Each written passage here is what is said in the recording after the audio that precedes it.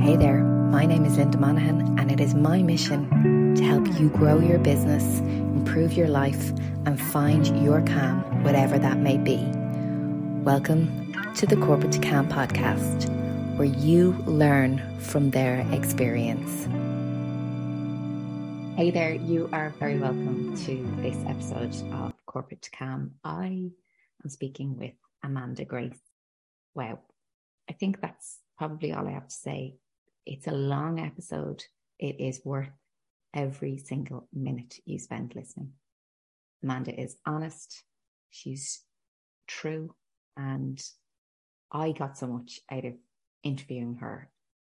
You're going to get so much out of listening to her journey from corporate to calm. Before we get into this episode of Corporate to Calm, here's a quick word from our sponsor. The Business of Social is a monthly online membership for creative entrepreneurs that simply want to find community and level up their online marketing.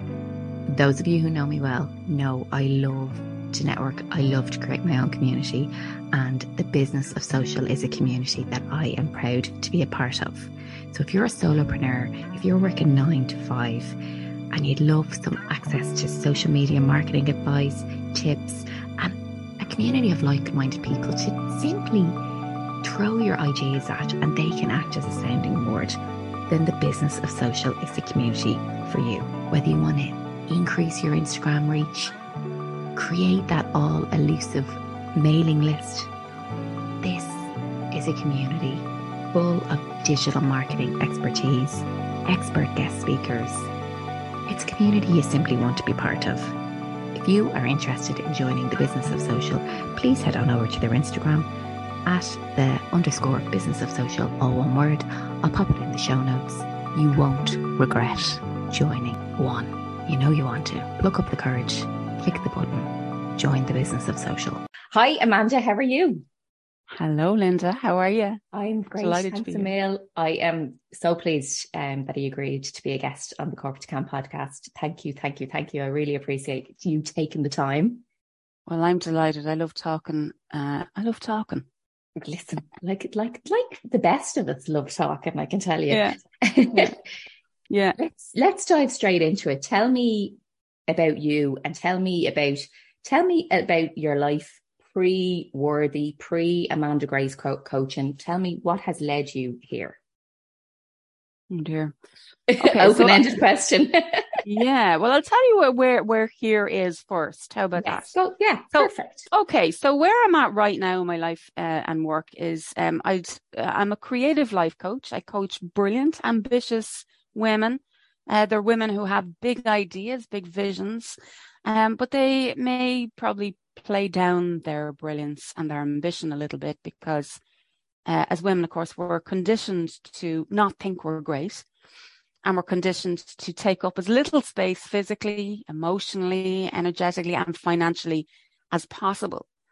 So that is the work that I do now. And it is now 2022. Where this began professionally for me was in 2009, where I left what I had been working at. So my father had a bar in Killaloe and I was essentially running that bar with my first husband. Wow, I didn't realize that. Okay. Yeah. And it was unfulfilling in a way I couldn't quite put my finger on at the time. Okay. And again, it was like me being me in that context wasn't fitting what I wanted to be doing and how I wanted to be with people. So the bit that did work for me was working with people and being with people.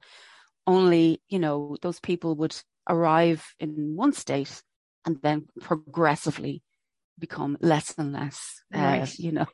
Yes. less and less open to communication, let's say, as the night went on, So anyway, I decided at that point, my creativity has been a kind of a core theme through my life and something that I never really knew what to do with. Okay. And so at this point in my life, I had this kind of secret desire to work with women on self-esteem and work with, yeah, I really, but of course it was a secret desire because I was like, well, who am I to teach about self-esteem, because Yes. I felt like such an imposter. So where I started was my original profession was beautician. So I started doing hosting and delivering nail art parties for young girls. And I would do like a festival or, like local festivals or something like that. And I Mm-hmm. had a little stand. And so I would invite the kids over and I would do their nails and I would ask them about themselves and then that developed into a nail art party business that I called Girlwise. And I would go to the birthday girl's house and do an art party, but I would kind of facilitate the girls through, or I would attempt to facilitate them through kind of like opening up to each other about friendship and, and what it's like being a girl and self-esteem and things like that. And I realized a couple of parties in, again, this imposter piece came up because I was like, who am I really to teach about this stuff or try and impart or instill confidence and self-esteem into little girls when I really don't have it myself. Right. So that Yeah. led me to going to what was supposed to be a 6-week introductory course to counseling skills and psychotherapy because I was like, counseling skills, because I also I didn't know how to facilitate what I wanted to. So I had this vision and I didn't really know how to go about it. And that turned into a 4-year degree in psychotherapy, an honors degree. It also was the end of my pub days. It was Yes. the end of my first marriage. It was the Wow. breakthrough of my life in that it was the first time. I was 34 then. And so on my about page, I say I was 34 years of age the first time I met myself. And I think up to that point in my life, I had always been living my life from the outside in. There was 2 ways I described it to my therapist. It was like, one way was I felt like I was behind a pane of glass, watching everybody else leading their life and just being terribly confused about how do they know what they're doing? Like from where inside are these decisions being made? Like I was at such a point in my life where I did not even know if I wanted my bread toasted or not. Like that was a crisis for me. I couldn't make a decision. Okay. Never mind about my happiness. But I could not decide whether I wanted my bread toasted. And also it would depend on who was doing the asking and how afraid of that person I was. Oh, I was very afraid of people. I thought I was afraid of people. But, and I thought people, what I say now is peopling is hard. Peopling is not hard. What's hard is being around people when you've no boundaries, when you've no sense of self, when you don't know who you are, what you like, what your values are, what you want, what's not okay. And when you think you have no choice but to go along and get along and be nice to everybody and protect yourself from judgment, you become this kind of like what I called a human scanner. So I would walk into a room and this kind of like high alert, this hyper focus on what would be acceptable here, like what parts of me are welcome here, and what do I have to hide about myself in this particular environment, as if I knew. Like I don't know how I thought I knew, but I would scan my environment for who I was going to be in this room. And that's why I had I had clusters of friends who I was like different people with different, so I had cluster A and I would never put them with cluster B. I was living double, triple lives. I was a different person, everyone. And that's kind of like do you know what that is? It's living your life from the outside in. Is you might know it as people pleasing, but what it actually is being a pathological liar. And it becomes impossible then to remember or keep track of who am I in this group and who am I in this group. And I can't put those 2 groups together because the parts of me that are welcome in this group are not welcome in that group. So it's this like fragmented self, and the stress of that eventually, of course. I was just going to say the energy that takes from you. Mm-hmm. And the stress and the impact then is that, at 34 years of age, I ended up in a therapist chair actually not being able to speak. Wow. For the howling that was coming out of me, because I had pinned myself into such a corner. I'd nowhere left to go. I was just like, I don't know who I am. Like, I have no idea. It depends on who's asking.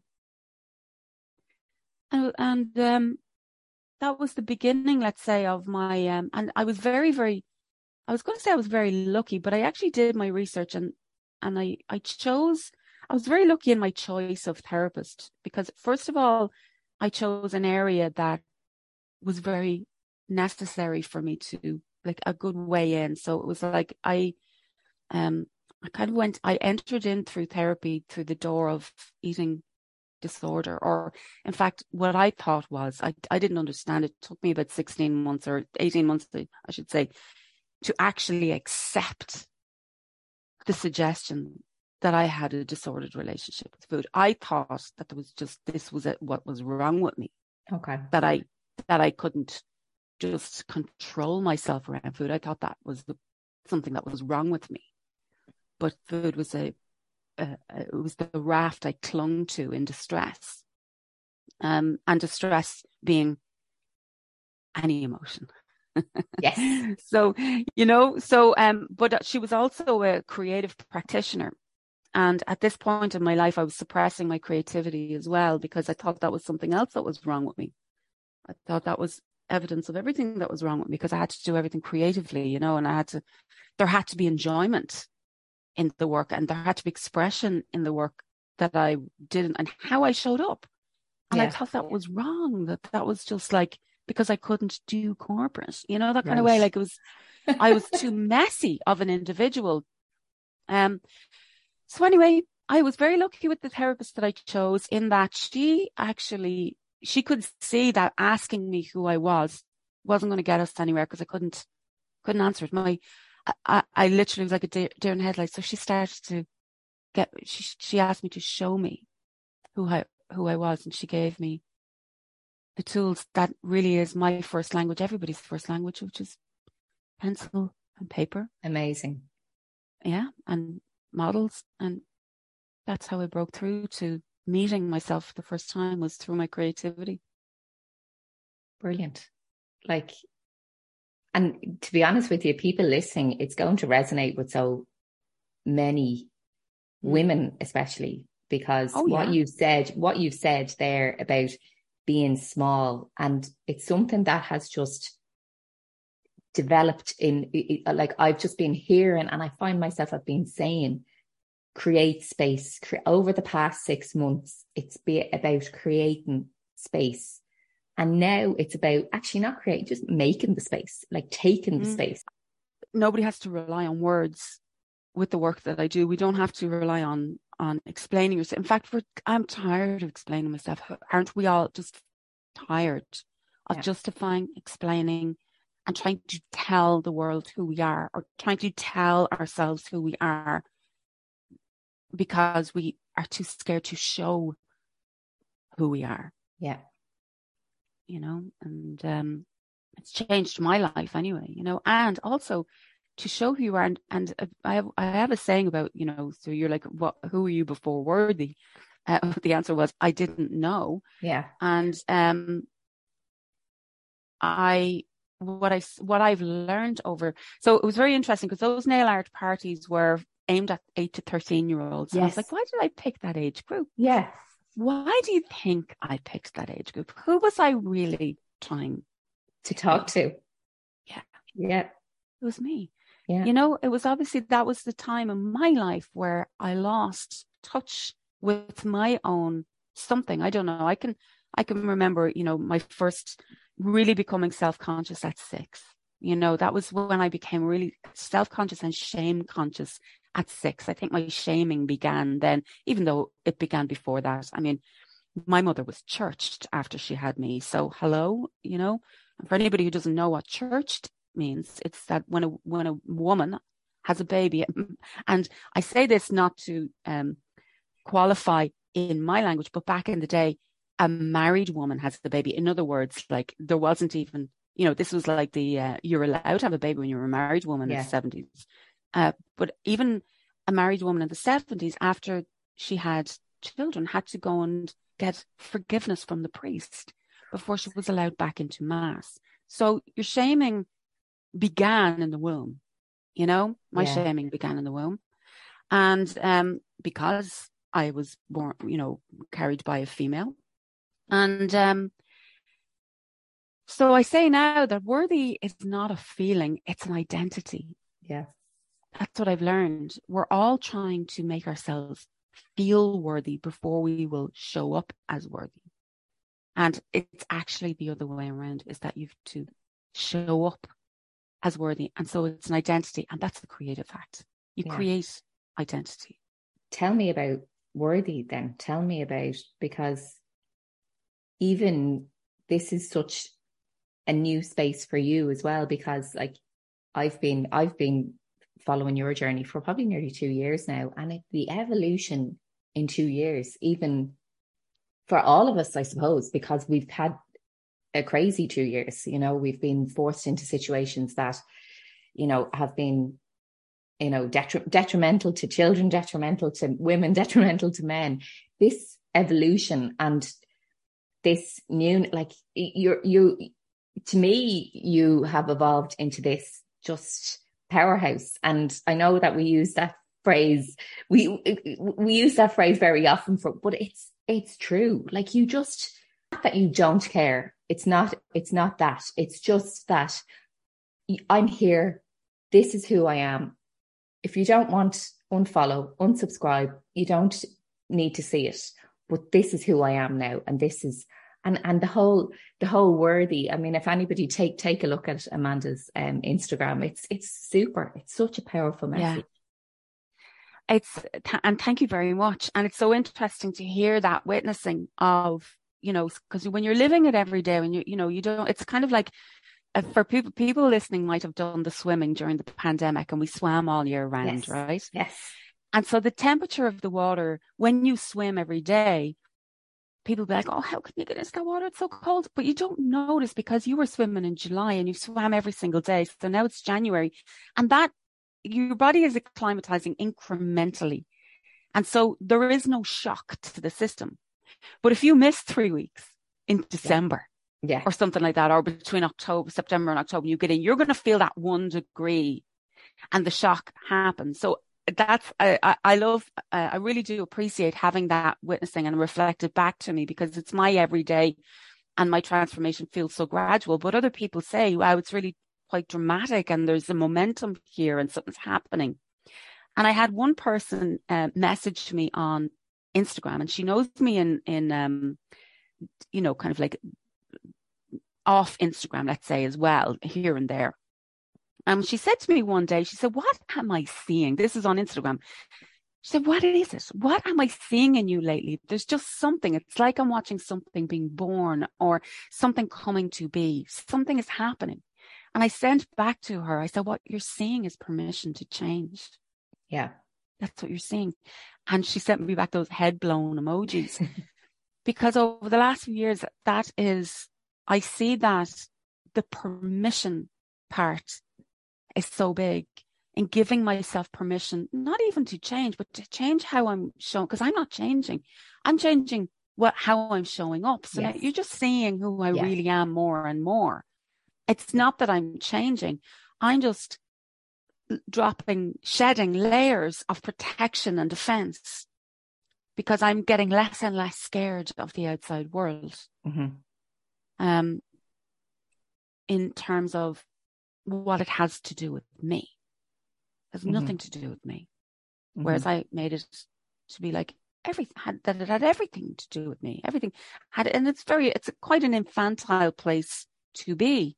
But when you think about women's oppression, like our development and our, like, we have been oppressed in our development as such, and it would keep you in a state of thinking that every look, every glance, every word spoken, explicit or implicit, that somebody else says in reference to me is about me. And now I know, actually, it's not. Yeah. Very often, it's whatever it is it's whatever you're saying or however you're choosing to view me is your choice. Yeah. That's coming from you. I have a friend who's a 13-year-old, and the 13-year-old turns around to her very, very often. And we've actually adapted to the saying, 13-year-old, that's a them problem, Mom, not a me problem. Yeah. I'm like, yeah. How is this child teaching me? I mean, yeah, it's so exciting to see the generation come up with that kind of, access to such empowering role models across the board, It really is. It's fantastic. It's very exciting to see. I'm just like, this kid is teaching me so much. It's amazing. Tell me about the importance of being a coach and having a coach. So here's the thing about coaching. I resisted that for quite a while, let's say, and there is still, like, I was just I spent the last 2 days in West Clare with some girlfriends and creative colleagues, let's say, and I was saying to them, I was like, I still wince at the words, the title life coach, because when you think of life coach, you might, I don't know, whatever your experience of life coaching is, but you might call to mind somebody like Tony Robbins or Mel Robbins, this very Americanized productivity, goal focused kind of energy, that's very like, for me, when I think of life coach, I just think of, somebody who shouts at you and shames you for not, doing the things you said you were going to do. And it's just the thought of getting a coach was terrifying, and becoming a coach, I was like, oh God, no, that's not me at all. Yeah. So there's this very kind of like hustle and grind, Americanized association with coaching. And in saying that, I had my first encounter with let's say a different kind of coach, let me say about 5 years ago or so. And she was much more kind of like spiritually focused, I guess you would say, and inquiry focused. And it was much more like therapy-ish, but obviously not therapy, but in terms of like the focus was inward as opposed to smashing goals, because to me, it's a business coach. That's like, I don't identify those names that you've used as life coaches, even though they're portraying, to me, they're about achieving your business goals nearly, and they're treating your life like a business, if that makes sense. That's what I mean. Yeah, that's exactly it. Yeah. There is this kind of like, there's like it's this kind of like 24 hours in a day. What are you going to do with them? Like everybody has the same 24 hours. It's that kind of thing, I mean, and you're talking about like how men on LinkedIn or whatever, the bare minimum is applauded. Like there's one particular coach, and in fairness to him, he gives great value online and all of that, but he does everything in shorts and a t-shirt, and no shaving or nothing, like just hairy muscles. And I'm like, a woman would never get away with that. Never. I was like, what sort of algorithm am I seeing when I saw an advertisement and a woman is going, why I am teaching women why you need makeup in a professional environment. And maybe you do, but like, I'm not, but absolutely. At the same time, it's like, but you can show up in shorts and a t-shirt. Like it's exactly. This guy has not. It's not even a t-shirt. It's one of those vests. Yeah, it's a muscle vest. Yeah, and he hasn't even. I'd say he hasn't done his beard in months. Yeah. Now, I just want to be very careful to say I'm not body shaming this person, but what I am saying is showing up with hairy legs, unkempt hair, essentially ungroomed. Great, the muscle vest is clean at least, but it does get under my skin, because I think, wow, you've come straight from the gym and now you're out here, like running $1 million business and telling us. One of the things that really got under my skin about it was, one of the things he says was how he gets more productive is that he eliminates the time between waking up and working. And I was like, oh my God, toxic. Just what? I don't even understand. I don't even understand that. Eliminates the time. Basically, what he was saying was that morning routines are for losers. Okay. And I'm like, oh, okay. white man with no children and no effort made, and you're, just automatically accepted Do you that know, everything out of your mouth is valuable. Okay. No need for a morning routine. Fine. do That's you know what okay. I think is so funny as, because, when I made that jump from corporate, I became a health coach. So I just qualified as PT, and then I taught Pilates because it was the quickest way for me to make money. And yes, that it was just that was where I just had the headspace for, because I had a 1 and a 2, or actually a 0 and a 1-year-old. And I was like, this is what I just need, something to focus on, and I need something to get me through to feel worthy, rather than showing up as worthy as you say. Yeah, and I'll say more on that to untangle it a bit. But go on. But it's like I see so many people, you should, and it's what I am trying to do is do what you want to do. Like, yes, it's not, there's no prescription for anything. It's exactly, this is your life, and how dare somebody tell you that a morning routine, tell millions that a morning routine is not worthy. It is infuriating. Yeah, and that it's like, it's a crutch, and I'm like, yes, so what? So your muscles are not a crutch. Yeah. Anyway, sorry, that's just digress. Personally offended. I'm personally offended by this guy. But I was digressing, and going back to this kind of like the coaching for makeup in a corporate. I'm not against that inherently. Nothing inherently is wrong. So great. Maybe you want that. Play like sometimes it is worth playing the game. But anyway, yeah. So getting back to life coaching, I went on a bit of a rant there because isn't it interesting what we call ourselves? Because my background, I've never really been comfortable with, I've never had a title that just felt right to me. But anyway, life coach is the one I'm going with right now.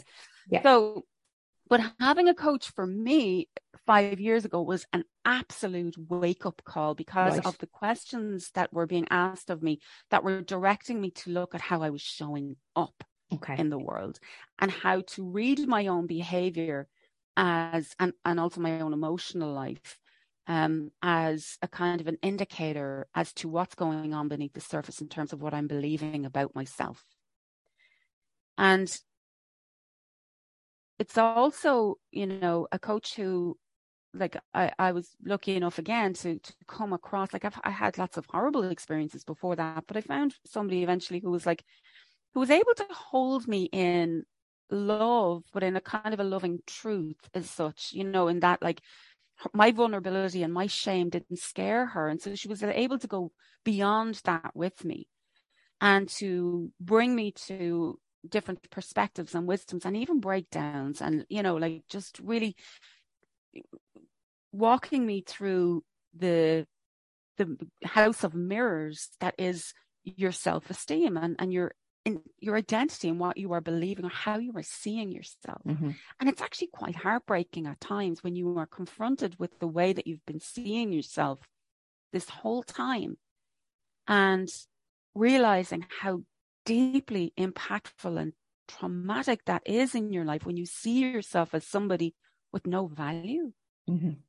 Yeah. Like, I remember at one point in my life, really, like, this is, and I'll just say it because I know if I'm thinking it, I'm not alone, but at one point in my life, I remember, I think it was in the early days of first getting married to my first husband and having the thought that nothing that could come out of me could possibly have any value.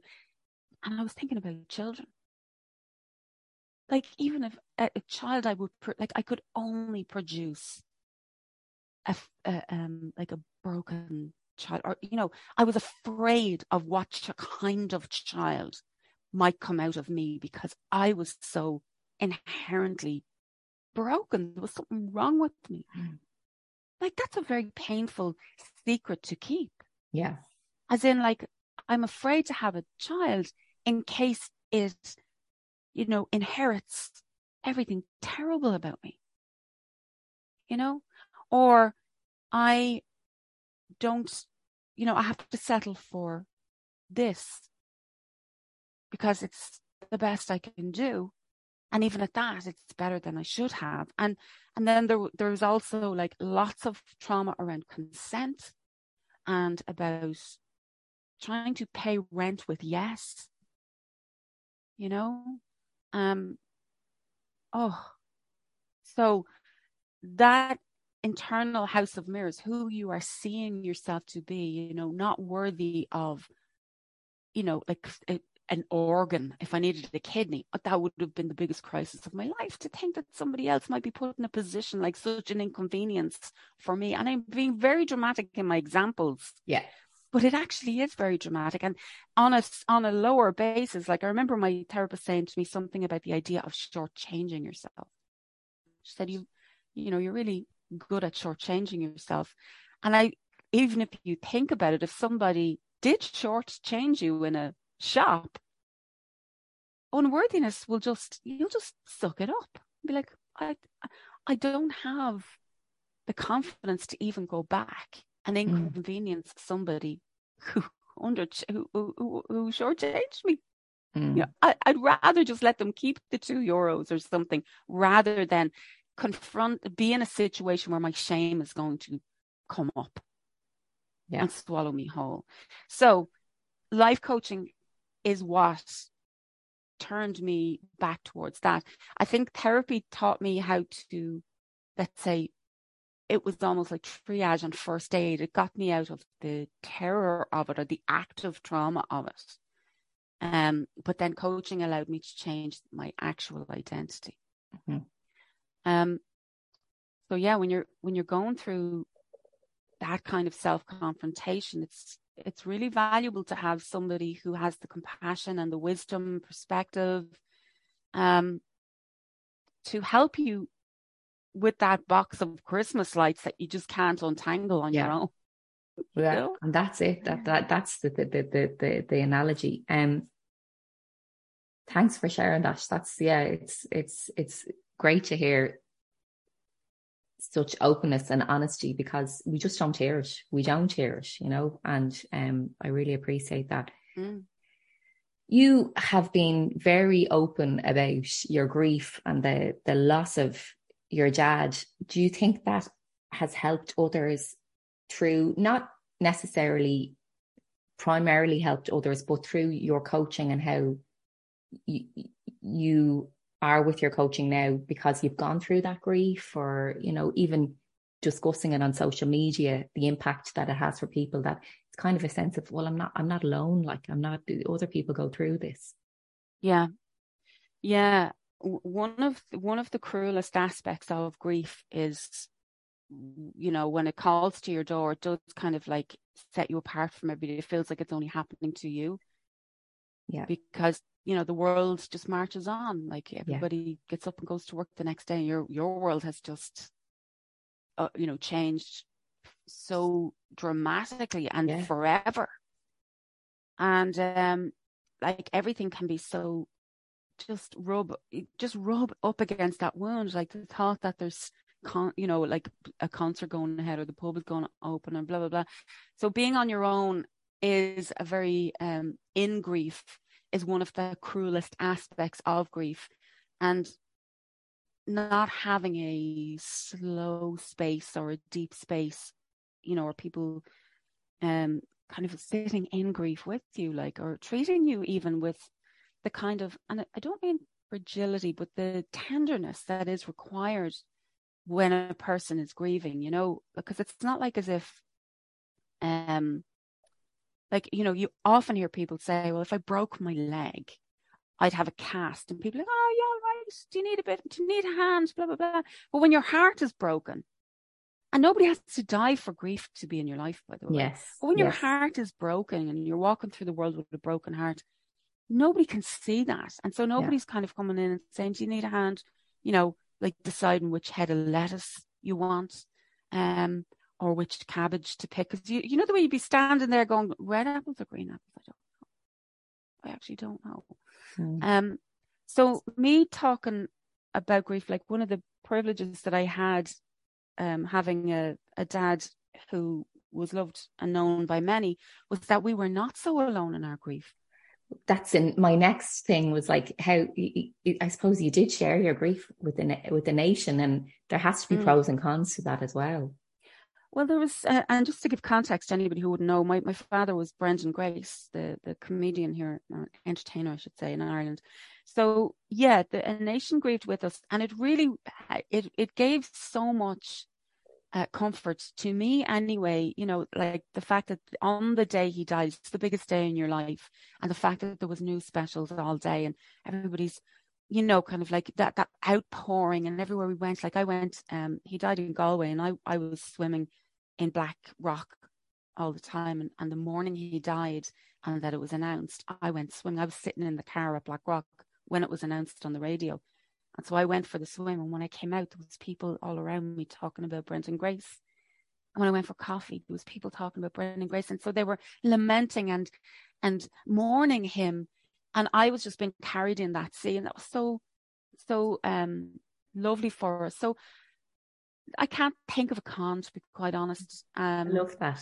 I love that. Yeah, it was funny, you know, because it was one of the things as a child and a younger person, and even as an adult sometimes, is that sharing him with people sometimes was hard for me, you know, like we'd be having dinner, people would come over and they'd literally like, you know, be like, sorry for interrupting your dinner, Brendan, my nana, and you know, and I'd be like, for God's sake, would you fuck up? Yeah. But you know, so like, but in death, it was just so beautiful. But yeah, I did a lot of, so again, the expressions, myself and my friends who just spent a few days in West Clare, we went to St. Bridget's Well. There's a beautiful shrine there, and St. Bridget's Well in the Scanner, it's full of prayers and everything. And what I said to them is like, grief is an expression. It needs a place to be expressed. And so, you know, I expressed a lot of my grief online, and just in writings that I shared and photos that I shared. Yeah. So it really did. I know that some people were grateful to have words put. Yeah. To experiences that maybe they're not used to putting words to. Mm-hmm. So yeah, grief is an expression. Yeah. We are lucky in Ireland in a way that there is, you know, there is at least a reverence still for grief and mourning, you know. Yeah, that we do take that time to think about the people that we've lost, the Irish rather than good. Yeah. move on so good. quickly. Yeah. And moving on from one subject of grief to the next of sobriety. God, we're really kicking all aspects. I know. Talk about grief. Like sobriety is like grief on steroids. Sobriety is the grief you never expected. Yeah. Yeah. So yeah, for like I think I'm in day 210, and Amanda's on day a zillion of sobriety. So you're 5 months last July. 5 years. 5 years.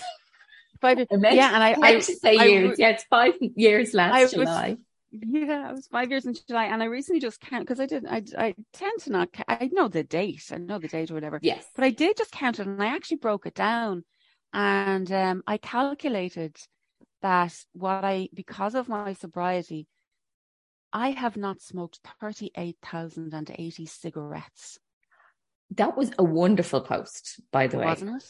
Yes, it was mad. Like when I looked at it, because sometimes, again, like what I was saying about when you're going through something, it's such an incremental, gradual experience that your perspective, you don't, you know, it's looking back and seeing how far you've come.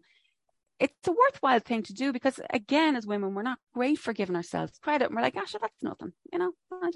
And also, when you have this kind of unworthiness thing, it's like, well, if I did it, it can't be much. It can't be of much value. It can't be much of a success. It can't be that big of a deal if I did it.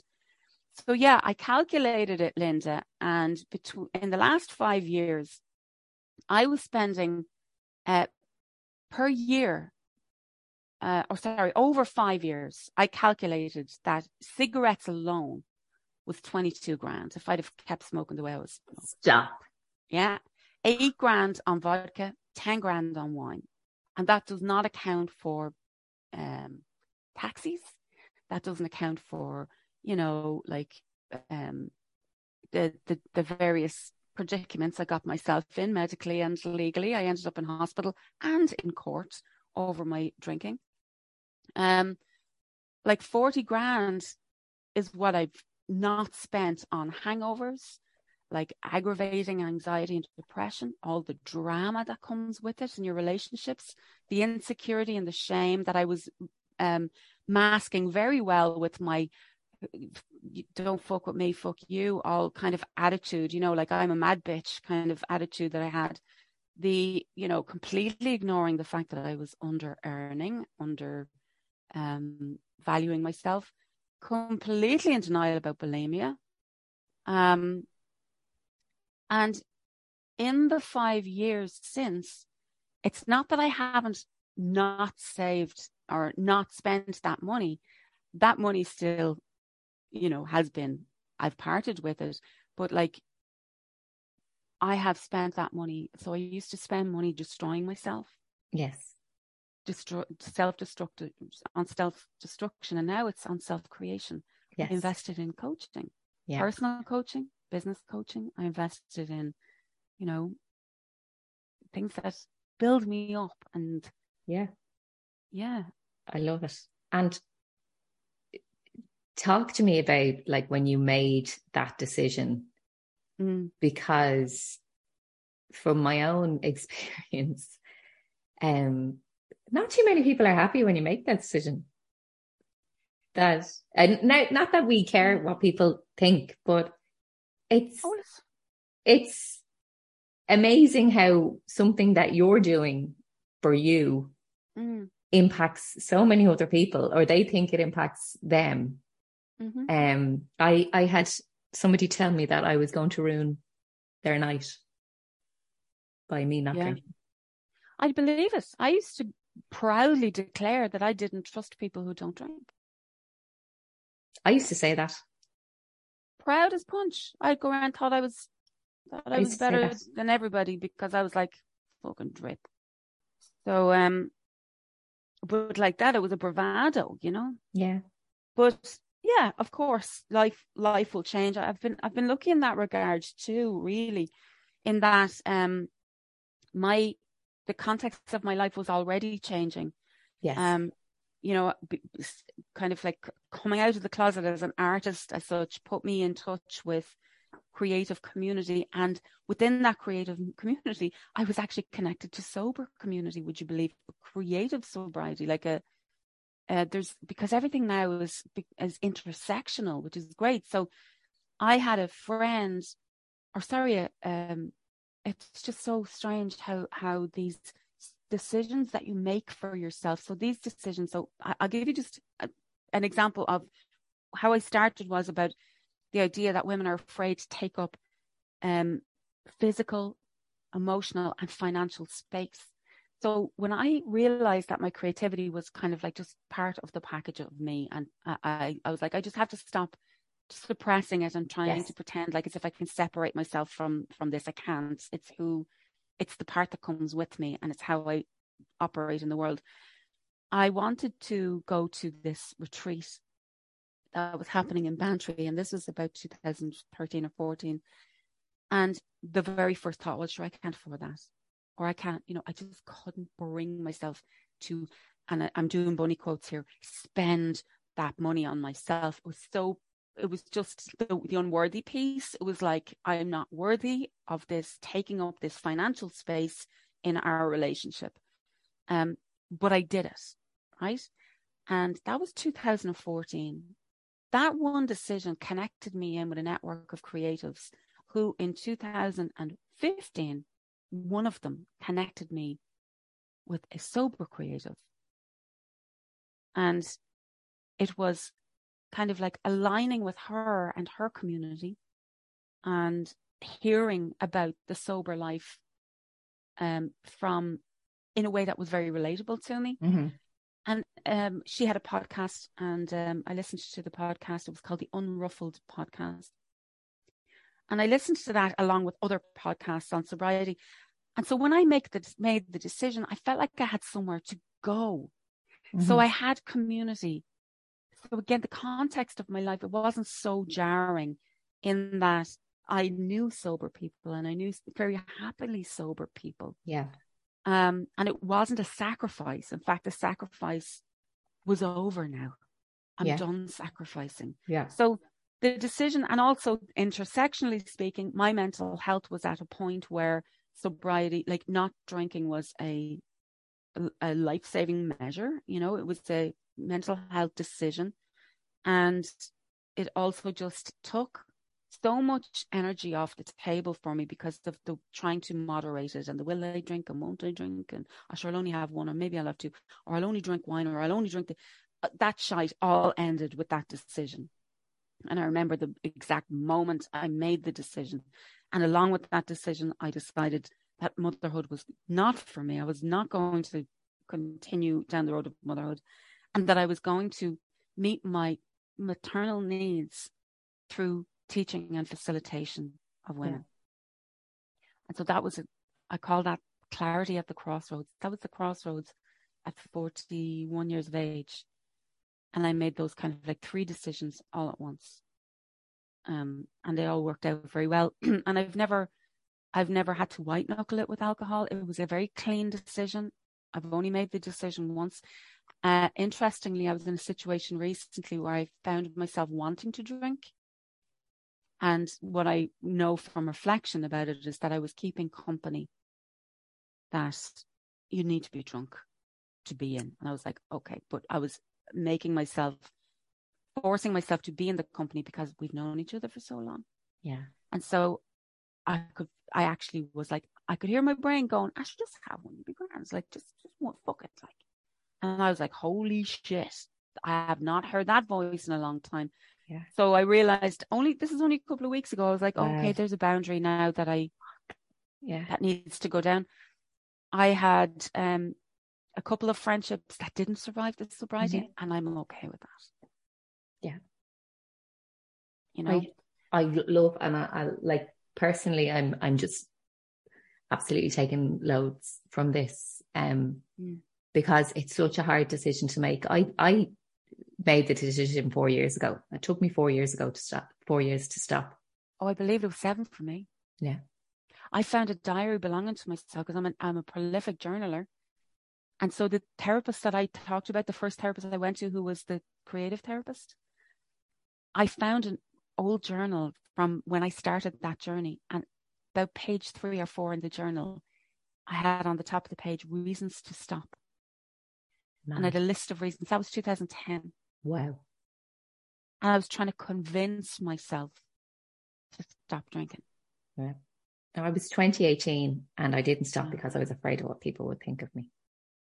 Yeah. Yeah. That was 100%.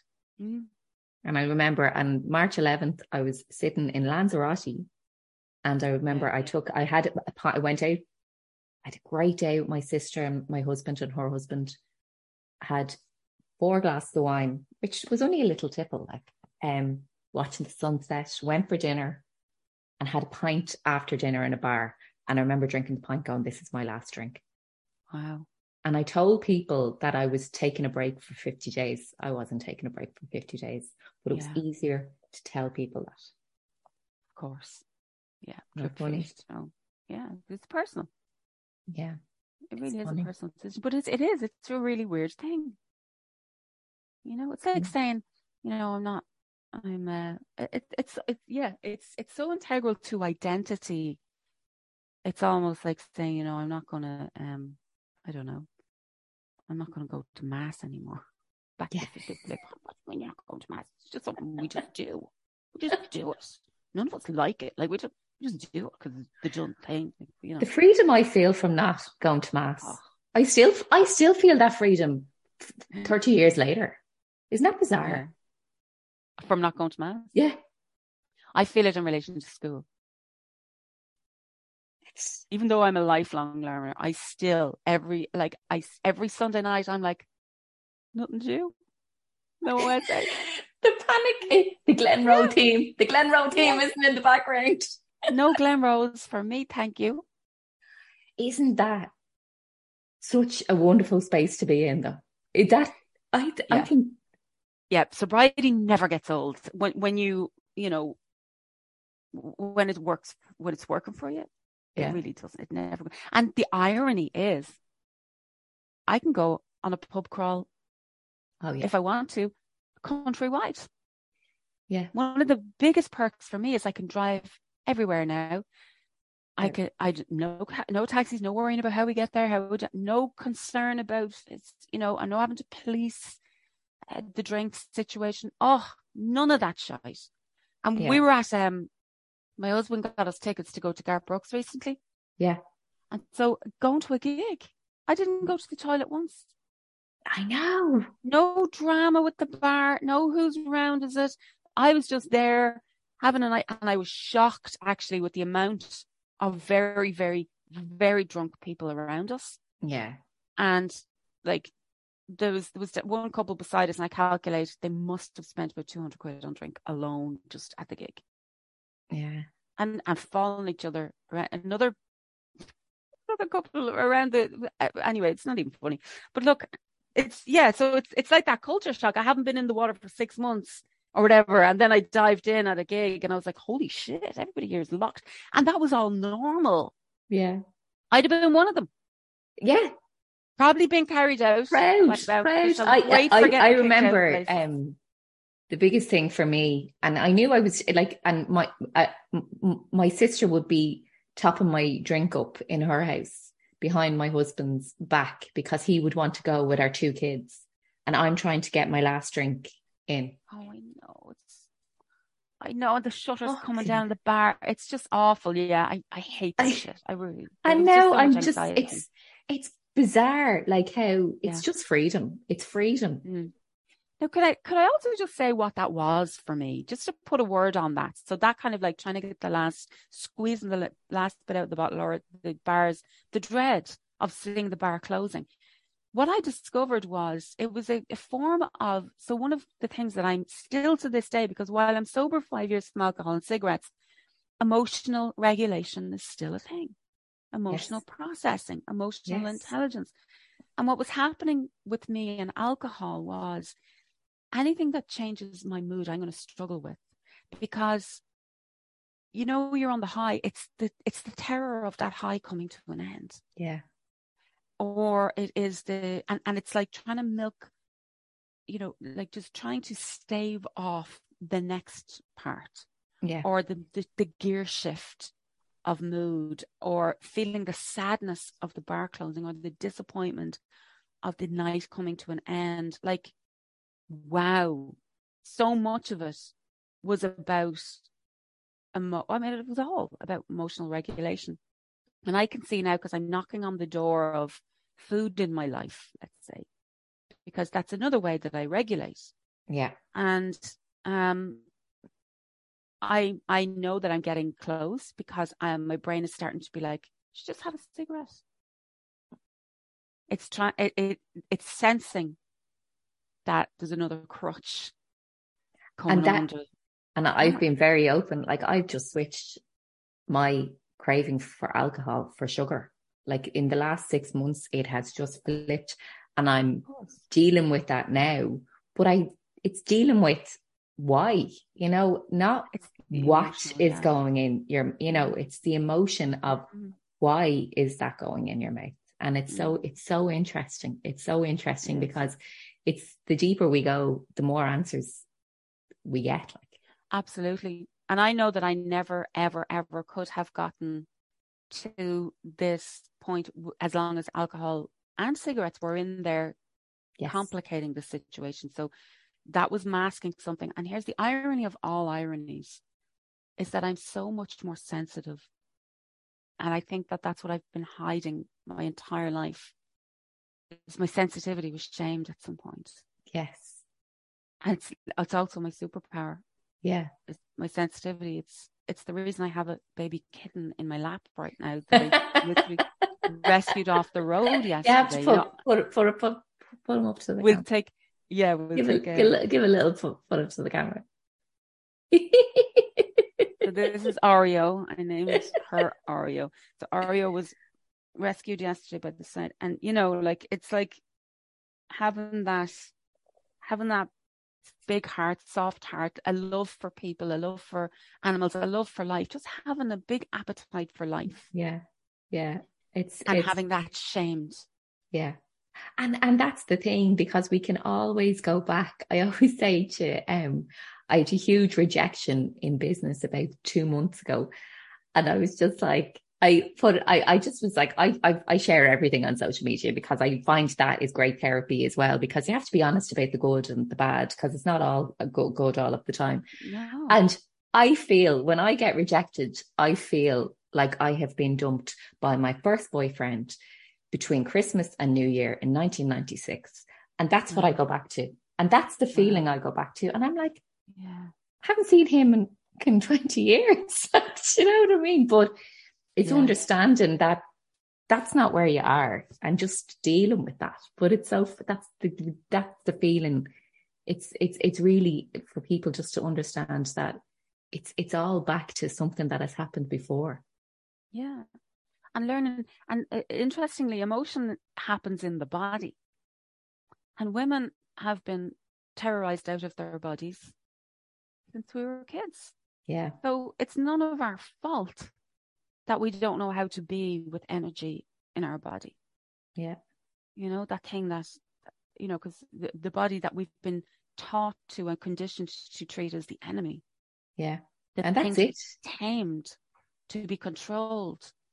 And so the minute an emotion is running riot in there, you're just like, get the fuck out of it, you know, just sedated in some way, you know? Yeah. It's like, I don't know what to do with this.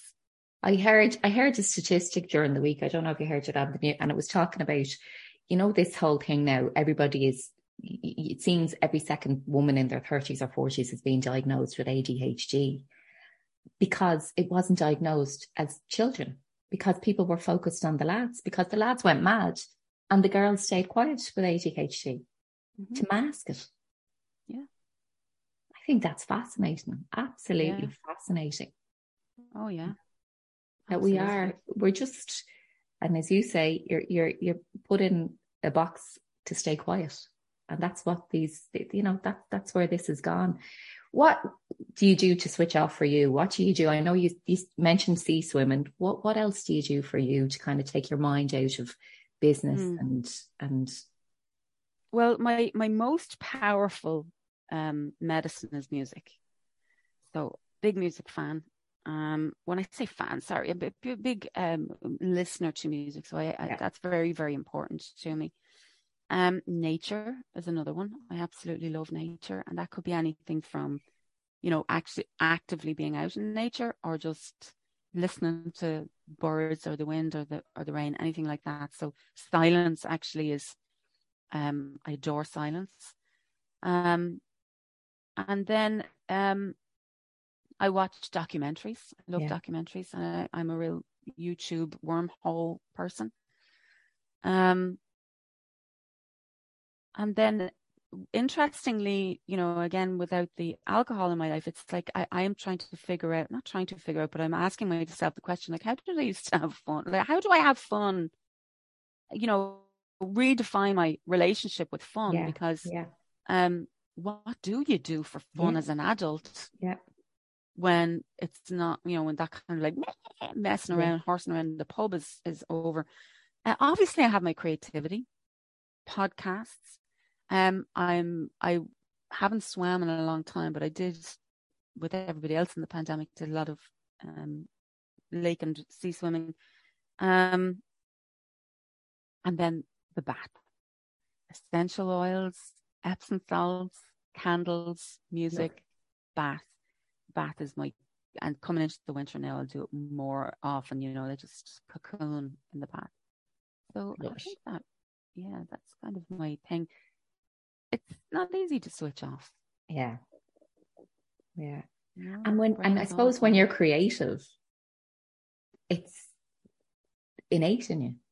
You're always thinking about creativity. Oh, yeah. Well, I definitely have that. I did go for a diagnosis, but other things came up in the meantime. I got a PMDD, finally got a PMDD diagnosis in the meantime. So I was, but the ADHD thing, the dopamine seeking, my brain, actually reading a very interesting a book at the moment called The Craving Brain. But yeah, the brain is always on. Yeah. Always going. And part of it is about learning to live with that. And part of it is about learning how to stimulate my brain, give it the stimulation it's craving. Yeah. So I'm learning all these things. Yeah. But as far as creativity is concerned, have you anything for, I mean, the creativists that are, the creators that are listening, or the non-creators, what would you suggest? Like, just for somebody that is like listening, going, "Ah, Jesus, great, what?" Yeah. Like, you know, what would you say to them to do to? Okay, so here's what I would love for everybody to know, especially if they have creative leanings, because there's always this kind of like, there's this ongoing narrative or pressure in the background. The minute you produce anything creative, people are like, "Oh, you could sell that," and so like. Do you know, like this like call to productize your creativity, or to monetize, or make it useful in somewhere, do something with it. So what I want everybody to know is that there are two types of art. There's art for sale, and then there's art for self. Yeah. And what I teach, what I used to teach at least, is art for self. Yeah. And that is art for the sake of arting, and literally just and it doesn't even have to be arting. I mean, you can just journal, like write, and you can get, like I teach, there is if people want to sign up for my newsletter or anything like that, I do have some stuff I can just reach out to me and send me a personal DM. I don't have nothing no, set what up I'll right do now. is I'll put a link, send me a link to your newsletter, and I can put it in the notes. Yeah, because I don't have anything on my site right now that I'm selling that would be creative. Yeah. But what I'm saying is that, like, it could be anything. I mean, dressing the table a certain way is a creative act. Allow your creativity to come out in you know, the lipstick you choose, the earrings that you wear, the nail polish that you wear. Like, it doesn't have to be Da Vinci or end up in a frame or even in a sketchbook. How I shape my spaces here, you know, like I display things creatively. Your creativity can be, you can tickle your creative fancy in just how you present yourself and your spaces in the world. You don't have to be making anything. Yeah, you know? Absolutely. Have you anything? So we briefly talked about your Worthy project. What tell me about it, and is there anything else in the pipeline coming up for you? Well, I have right now I'm working exclusively one-to-one with women. Yeah. And so life coaching one-to-one with women. Once a month, well, I'm hoping it will be once a month. I'm doing a masterclass of some kind, teaching something relative to the journey of, or the work of worthiness, you know, owning your worth and healing the shame. And so tonight, for example, I have one of those master classes. It's a 90-minute masterclass, and people will learn about the worthy cycle and the unworthy cycle, and how to tell when you're in either of them, and how to build a bridge between them, so that when you're in the unworthy cycle and you're just spiraling in shame, you can recognize it and then use the protocol that you've developed to get out of it and back into worthy, and build that momentum instead of the spiraling downwards. You can start to spiral outwards, I suppose, in worthiness. And I may probably make that available for purchase afterwards as a standalone thing. That's what I'll probably do. But right now, I'm exclusively working one-to-one. But I do a regular newsletter. I'm always on Instagram, a lot of stories. I have coaching in my highlights on Instagram. So every weekend I offer people the opportunity to ask me questions anonymously, and I'll offer some coaching in my stories, and then I save them all to highlight reel. So you can do that too if you want to ask me questions. I can give you some resources or insight or something that way. Everybody is welcome to have what I call a worthy conversation with me. So rather than it being just a consult, it's an invitation to have a conversation that you are worthy of. Mm-hmm. It may or may not result in you wanting to coach with me, And it doesn't need to result in that. You're worthy of that time. And people are like, I don't want to waste your time. And I'm like, well, it won't be a waste of my time. And because you're worthy of the conversation of just even asking the question, how could coaching work for me? Could it? Yeah. And maybe the answer is no. Yeah. And no is not a problem. Yeah. No is a complete sentence, isn't that what they? Yeah. And it's also not a problem. I think as women, we're used to being punished for no. Yeah. Yeah. It's really, really damaging, So no is not a problem. I will love you after the no. Tell me something. Is there something not a lot of people know about you? Oh, be Jesus. I'm sure there is. Well, what kind of thing? Like, what kind of thing is there to know about you that not many people know? Give me a bit of a.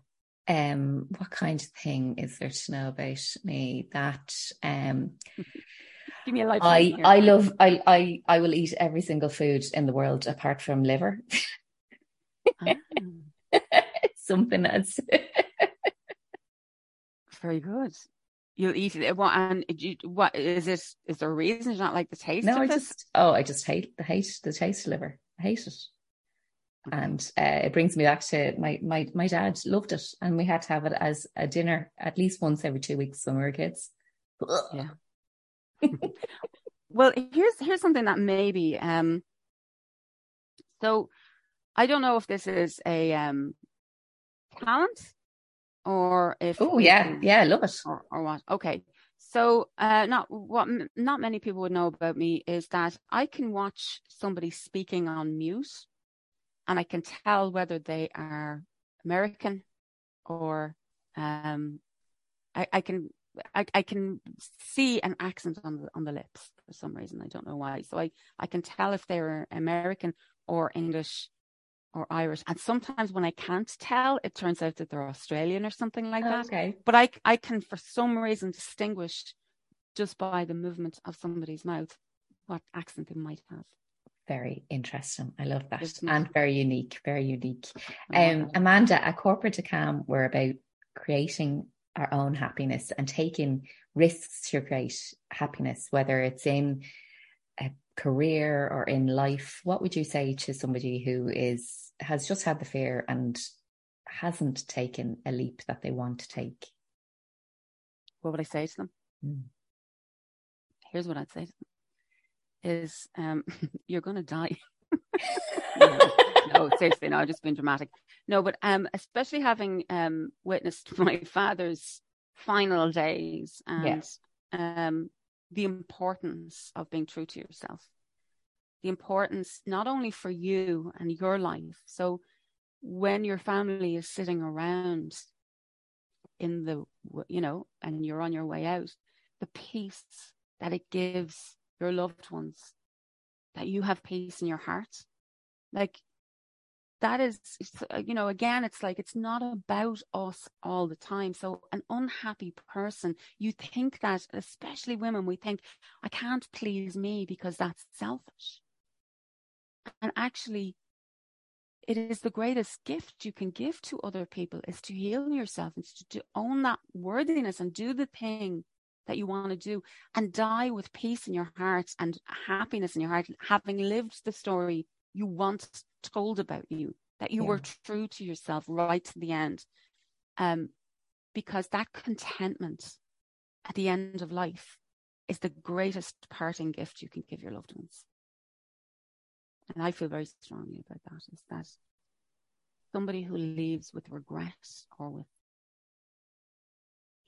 just that kind of like, I should have, is that adds to the sadness. It really does. So it's a gift. Your healing is a gift. It is hard to make the decision when there is a voice in your head saying, but you can't because. But don't think of what you'll lose in the short term. Think of what there is to gain in the long term, because you do not get another shot at that. That's it in a nutshell. Every week I have an either or, a quick fire either or. So putting you under a little bit of pressure. And we'll go tea or coffee? Coffee. Dublin or Clare? Clare. A podcast or a book? A podcast about a book. I'm joking. A sea swim or a bath? Oh, gosh. Oh, that's so hard. Bath. A cat or a dog? Ah, stop. Cat or a dog? Sophie's choice. Cannot. Teaching or learning? Teaching, because teachers also get to learn. That's very true. And winter or summer? Winter. Is there anything else that you'd like to share? I think I've shared enough. Shared a lot, and I love it. And thank you so much. Where can people find you? Where can people find you? So the place I am most is Instagram, and on Instagram I am amandagrace.ie. And that is also my website, which is kind of in draft mode at the moment. So I really only have a landing page, but through that landing page, you can book a worthy conversation with me. That's the best place. The Instagram's the best place to come to find me right now. And you'll have access to me. You can DM me, love chatting to people. You can book the call through there. You can look at my highlight reels of the coaching. You can ask a coach. Love it. Comment, engage, all that. Thank you so much for being a guest on Corporate to Calm. I really appreciate you being so honest and telling your story. Thank you. Oh, well, thank you, Linda. It's fabulous talking to you. And I can't believe this kitten actually slept the whole way through. I timed that beautifully. I'm a very good kitten mammy, I think. Thank you. Thank you for listening to the Corporate to Calm podcast. Please subscribe, leave a nice review. It really does make a difference. Or simply come back and listen to us next time. My name is Linda Monaghan, inspiring you to take that leap from corporate to calm.